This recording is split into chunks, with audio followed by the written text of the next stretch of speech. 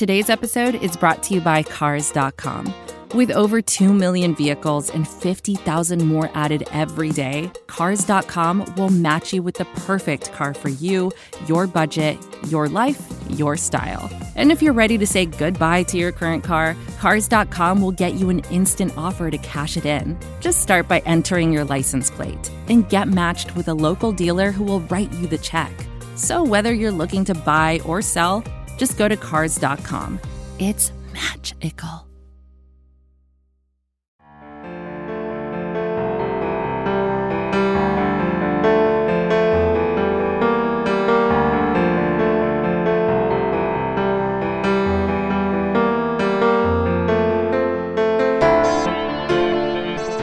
Hello again, friends, and welcome on into episode 14 of Pat's Pulpit Radio Rewind. As always, my name is Mark Schofield here in the big chair for today, Saturday, December 14th, 2019. Hope all of you listening had an enjoyable Friday the 13th. Kept away from letters and black cats and all sorts of superstitious things. But as always, we are here to get you ready for your football weekend ahead, as well as take a look back at some of the best we had to offer here at the Pat's Pulpit Podcast Network. From our flagship show, the Pat's Pulpit Podcast with Rich Hill and Alex Shane, to Patriot Nation with Pat Land and Ryan Spagnoli, to the SCO Show with yours truly, and our most recent edition, Pulpit Playback, where we look back at some great moments in Patriot history. Also, we have some great music to get you in and out of these shows. That is Hope from Head of Music, and you can check them out at headofmusic.com. Don't forget, the holiday season is upon us, and if you want to get a gift for your favorite hosts of the Pat's Pulpit Podcast Network, the best thing you can do is to subscribe to the Pat's Pulpit Podcast feed wherever you get your podcast and leave us some reviews. 5-star reviews, as always, are appreciated, not just the holiday season, but year-round. Now, after what's been a long week, the Patriots finally get a chance to play a football game again. Headed out to Cincinnati to take on the Cincinnati Bengals. Many believe, myself included, that this is your sort of get-right opportunity. I had a piece this weekend on Pat's Pulpit about how the running game could get right. We've got other people, both on the podcasts and on the website, patspulpit.com, writing pieces how this could be the get-right opportunity. Hopefully the Patriots take advantage of that. They will have, perhaps, a pretty good opportunity to do that, given the injury report that came out on Friday afternoon. Nobody listed as out for the New England Patriots. Listed as questionable, a couple of players, but nobody listed as doubtful. Now, here are your Patriots that are listed as questionable on the final report. Wide receiver Julian Edelman with, look, he's been banged up all year long. It's listed as a knee and shoulder injury. He's banged up, still playing well. The guy's a warrior. Wide receiver Mohamed Sanu with his high ankle sprain. Ted Karras with his knee injury is listed as questionable. Hopefully he can go. Defensive tackle Danny Shelton with a shoulder. Defensive tackle Brian Coward coming back from that concussion. Linebacker Juwan Bentley with a knee injury. And cornerback Jason McCourty with a groin injury. Now for the Bengals, they've had some guys listed as out. Wide receiver A.J. Green is still out with his ankle injury. Defensive tackle Renell Wren is out with a hip injury. As players listed as questionable, Darqueze Dennard, their cornerback, has an illness, is listed as questionable. Obviously, the big name, Tom Brady, removed from the injury report, as well as N'Keal Harry, the wide receiver. Brady had been listed as a full participant while managing an injury to his throwing elbow. Harry had practiced in full while dealing with a hip injury. Also unlisted, Isaiah Wynn. He popped up on the injury report as out on Thursday with an eye injury, but he's back now, not listed on the injury report. So Patriots seem to be getting healthy, which is good as we look ahead to the stretch drive. Up next here, the rake scale. And with the regular season and the conference championship games behind us, the college football playoff set, we got a couple of, about 10 days or so. Well, actually just a week until bowl season begins. Bowl season actually gets underway, believe it or not, on the 20th. I know. Bowl season is upon us. Bowl season getting off in earnest on Friday, December 20th. And since you won't get a chance to hear from me on this show before then, you get next Friday, Buffalo versus Charlotte at 2 p.m. in the Makers Wanted Bahamas Bowl. And then Utah State versus Kent State at 7:30 p.m. on ESPN2 in the Tropical Smoothie Cafe Frisco Bowl. I'm sure you've probably seen some of the memes like, you know, the name of your bowl game is the last thing you bought and the last thing you ate. So mine would be, I guess, the Wrappin' Paper Smoked Ham Bowl. It's Christmas season, kids. So anyway, bowl season getting kicked off in earnest on Friday, December 20th. But we do have a game. Even though it's like a 4-rake day on the rake schedule, you can get some things done. Maybe you've still got some leaves to take care of. Maybe you've got some holiday shopping to get done. Maybe you've got some holiday parties to go to. But I do want you to set aside some time in the 3 p.m. hour because it's Army-Navy Day. Army and Navy squaring off again at Lincoln Financial Field. Army coming into this game unranked. Navy, number 23 in the country. But as Bill Belichick said this week, records, rankings, none of that matters. Absolutely none of that matters. And I sort of got my first real exposure to Army-Navy when I was in law school because William and Mary, you know, in the southeastern Virginia area, Williamsburg, Virginia, we had a lot of, you know, men and women from the Naval Academy, men and women from the, you know, West Point, had a lot of men and women with military backgrounds. And I remember Army-Navy week, like you on campus, professors would open up the blackboard and it's like, go Army, beat Navy. Like it's all over the campus. And this is a school that is not a military academy at all. But it matters. This game matters. You know, you go to West Point and you walk through the beat Navy tunnel. It's on campus. Like, this is the game that matters. And it's a spectacle beyond all spectacles. It is truly a bucket list item for me. You know, it's one of the games that I've tried to get credentials for before. I just need to just break down and just go to this game and just observe it. There have been times when it's been in and around Baltimore. A couple of years ago, my wife and I had an event in Baltimore the night before Army-Navy. You know, we stayed downtown, but we were with, you know, some of the Navy parents at a hotel bar the night before the game, getting a chance to like talk to them and just the pride they have in their children, you know, playing in this game the next day. So if you get a chance, 3 p.m. on CBS, watch some Army-Navy. You know, it's special stuff. Also, down a level, let's face it, we got Division II and Division III playoffs ahead. And as an old D3 quarterback, you know, I've got a soft spot for this stuff. And so at the Division II level, you've got Slippery Rock. They're the 2 seed hosting Minnesota State. That's at 12:30 p.m. You can catch this on ESPN3. And the other semifinal, the D2 level, you've got number 1 in their bracket, Ferris State, hosting number 4 in that bracket, West Florida. That game kicks at 3:30. So that's what you have at the Division II level. All these on ESPN3. Then you go down a level to Division III. You get North Central at Muhlenberg. That's at 12 p.m. And then a game I'm going to be paying attention to for some personal reasons. St. John's, Minnesota at University of Wisconsin Whitewater. My boy Owen Reese at Reese Draft on the Twitter machine. He is a coach, a graduate assistant offensive line coach for the University of Wisconsin Whitewater, hoping to pound the rock on Saturday as they host St. John's of Minnesota. That's a 3 o'clock kick. Good luck, Owen, and to the rest of the University of Wisconsin Whitewater. So check those games out on ESPN3 if you get a chance. Last thing I do want to mention, and I've been remiss in bringing this up on my show, but I did want to mention it. For those of you in the Mid-Atlantic and the Baltimore area that are Patriots fans, there's a group of Patriots fans down in Fells Point. They go to Dog Watch Tavern. You can head in there. Let them know Mark Schofield sent you. Kevin Kaysen, he's the guy that runs it. You know, let them know I said hello. There's a great group of fans over there down in Fells Point. This would be an ideal game to go check it out. They're going to have, you know, there are times when it feels like you're at Gillette. You know, they take that place over. It's a dedicated group of 60, 70 plus Patriots fans in the Baltimore area. So if you get a chance, if you got, you know, nowhere else to watch the game, you're looking for something to do, a place to watch the game, because it's not going to be televised. Come on, kids. Check out Dog Watch Tavern in Fells. Let Kevin know I sent you over. Tell Kevin I said hello. That will do it for my portion of the show. Up next, some of the best we had to offer here on episode 14 of Pat's Pulpit Radio Rewind. This is advertiser content brought to you by Frito-Lay. Hello, I'm Chip Murphy, here to get you ready for the big tournament.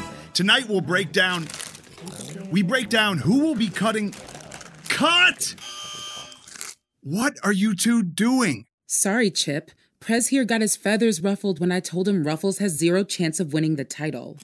And I was letting Dip know that she is not taking into account Ruffles' iconic ridges. Guys, it's March. We have to start talking about the tournament. We are. It is the 2023 Frito-Lay Snack It. We're talking about big-time matchups between Cheetos, Smart Food, Lay's, Sun Chips, and more. Just head to the Frito-Lay Snack Bracket and vote for your favorite chip, pretzel, or dip for a chance to win up to $1,000 or a year's worth of snacks. This sounds great. Keep up the good work. Just go to fritolaysnackit.sbnation.com. No purchase necessary. Sweepstakes ends 4/3/2023. Void where prohibited. Year's worth of snacks awarded in the form of 52 coupons, each good for one bag of chips. See official rules at fritolaysnackit.sbnation.com. Mark Schofield back with you now on episode 14 of Pat's Pulpit Radio Rewind. And it's time for the heart of the show, some of the best we had to offer over the previous week at the Pat's Pulpit Podcast Network. And we begin with episode 49 of The SCO Show, which unfortunately was another melancholy in the infinite sadness installment of The SCO Show. And rather than title it A Melancholy in the Infinite Sadness installment, I called it the Come to Jesus moment, the Come to Jesus conversation. And I hearkened back to my days as a lawyer and set out some hard truths about your favorite football team. But I do have to put the lawyer hat back on right now in a somewhat different way. When I was practicing law as a litigator, again, handling various types of cases, personal injury, employment cases, medical malpractice cases, sensitive issues, there were times when we had to have difficult conversations. And a partner that I used to work with would term them the come to Jesus talk. When you had to bring the client in, you had to sit them down. You had to give them the coffee and whatever pastries or whatever you felt like bringing to the office that day because you knew the discussion that had to happen. And it was often along the lines of, look, we've been going at it for your case here for months now, and it's just not coming together the way you might like. The facts aren't against you. The law isn't against you. For whatever reason, the dreams that you might have had or the things that you might have thought about your case just are not going to come together for you. And it is time to have the difficult discussion about where we go from here. I think given the last 2 weeks, and frankly, given the last couple of, games from this team, even more than a couple of weeks, probably the last month and a half now, that come to Jesus discussion is upon us, friends. The bottom line is this. This is not a complete football team. Then on Tuesday, we dropped episode 177 of our flagship show, the Pat's Pulpit Podcast. And in this clip, Rich and Alec have their own harsh truths about the state of the Patriots offense. On offense for a very, very long time. And outside of Julian Edelman, who is in the midst of a career season for himself, he's already broken 1,000 yards from scrimmage, 6 touchdowns. He's on pace to set career highs for pretty much every single mark. There isn't much that they can expect out of the running back. Their next, number 2, 3, and 4 yard gainers on the year, all running backs. James White, 780 yards from scrimmage. Sony Michel, 728. And then Rex Burkhead at 371. So your next top receivers are Philip Dorsett and Jacoby Myers, 2 players who have been, very underwhelming when they've been thrust into a larger role. One for Myers is acceptable because he is an undrafted rookie. And then Dorsett, you would just have to expect a little bit more out of him, but it's very clear that he's better suited for, a number 3 or number 4 role in an offense. So I don't see a fix immediately around the corner. I don't think they have the option to rely on the run game like they did last year because they don't have David Andrews at center. They don't even have Ted Karras at center. They have James Ferentz. They don't have experience at left tackle with Isaiah Wynn. Marcus Cannon does not look as good as he had in previous years. They don't have James Devlin. They don't have Jakob Johnson. They have Landon Roberts, a converted linebacker. So they just don't have the talent around Sony Michel and the running game to compensate and dominate on the ground, so I don't have confidence that they can do that. The one thing I think that they could do to be different from recent weeks, Alec, and let me know what you think on that, is get James White involved more and earlier. It seems like they have some success when they go tempo and when they involve James White in the passing game. It just seems like they don't do that for some reason.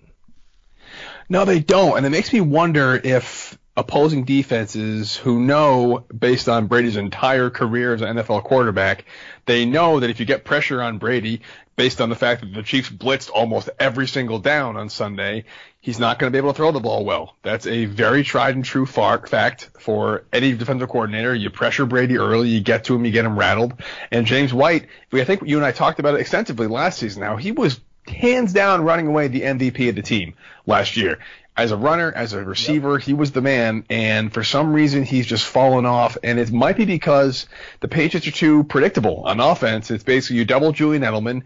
When James White's in, they're in a passing down. When Sony Michel's in, they're running down, and they adjust their defenses accordingly, and the Patriots don't have that second option, that Gronkowski, that what Sanu, I think, was supposed to be when he came to the Patriots, where they can really fool defenses with other players. It's either Edelman or White, and therefore defenses can key up on them, and there's really nothing they can do about it. Now, someone's going to have to step up in the postseason, I'm imagining, whether it be White, whether it be Michel, whether it be Sanu, whether it be N'Keal Harry. I don't know who it's going to be, but if this offense is nothing but Edelman and James White, I trust the defense still. Defense had a very sound game against the Chiefs, but I just don't think 16 points is ever going to be enough to win against teams like the Colts, Ravens, Chiefs, and Texans. Then on Wednesday, we dropped episode 50 of the SCO Show, and this anniversary show is an absolutely happy affair as we talked about the taping of the Bengals sideline and the ineptitude of the Patriots passing game.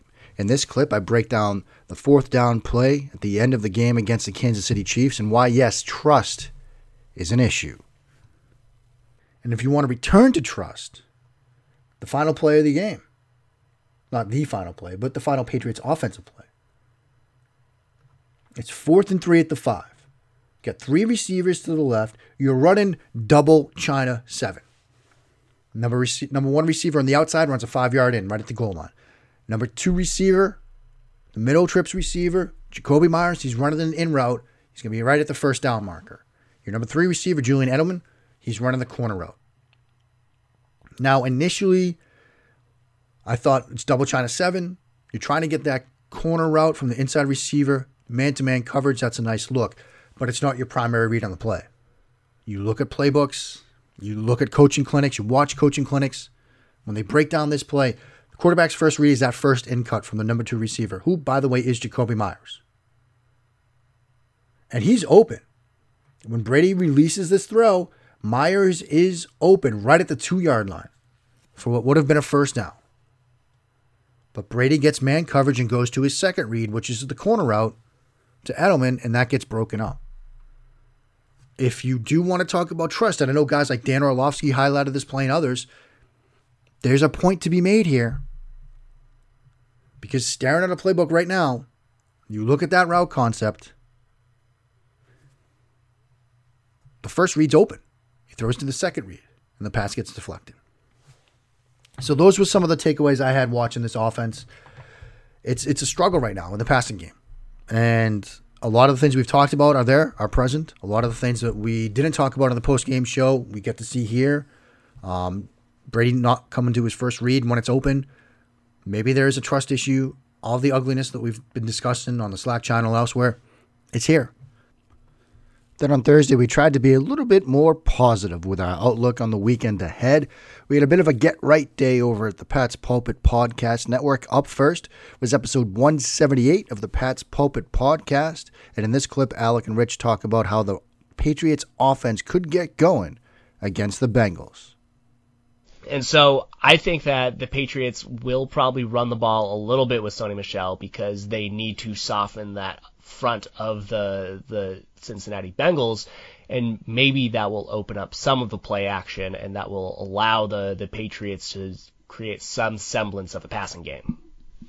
That makes a lot of sense. And I think this is kind of thing where the play action gets going.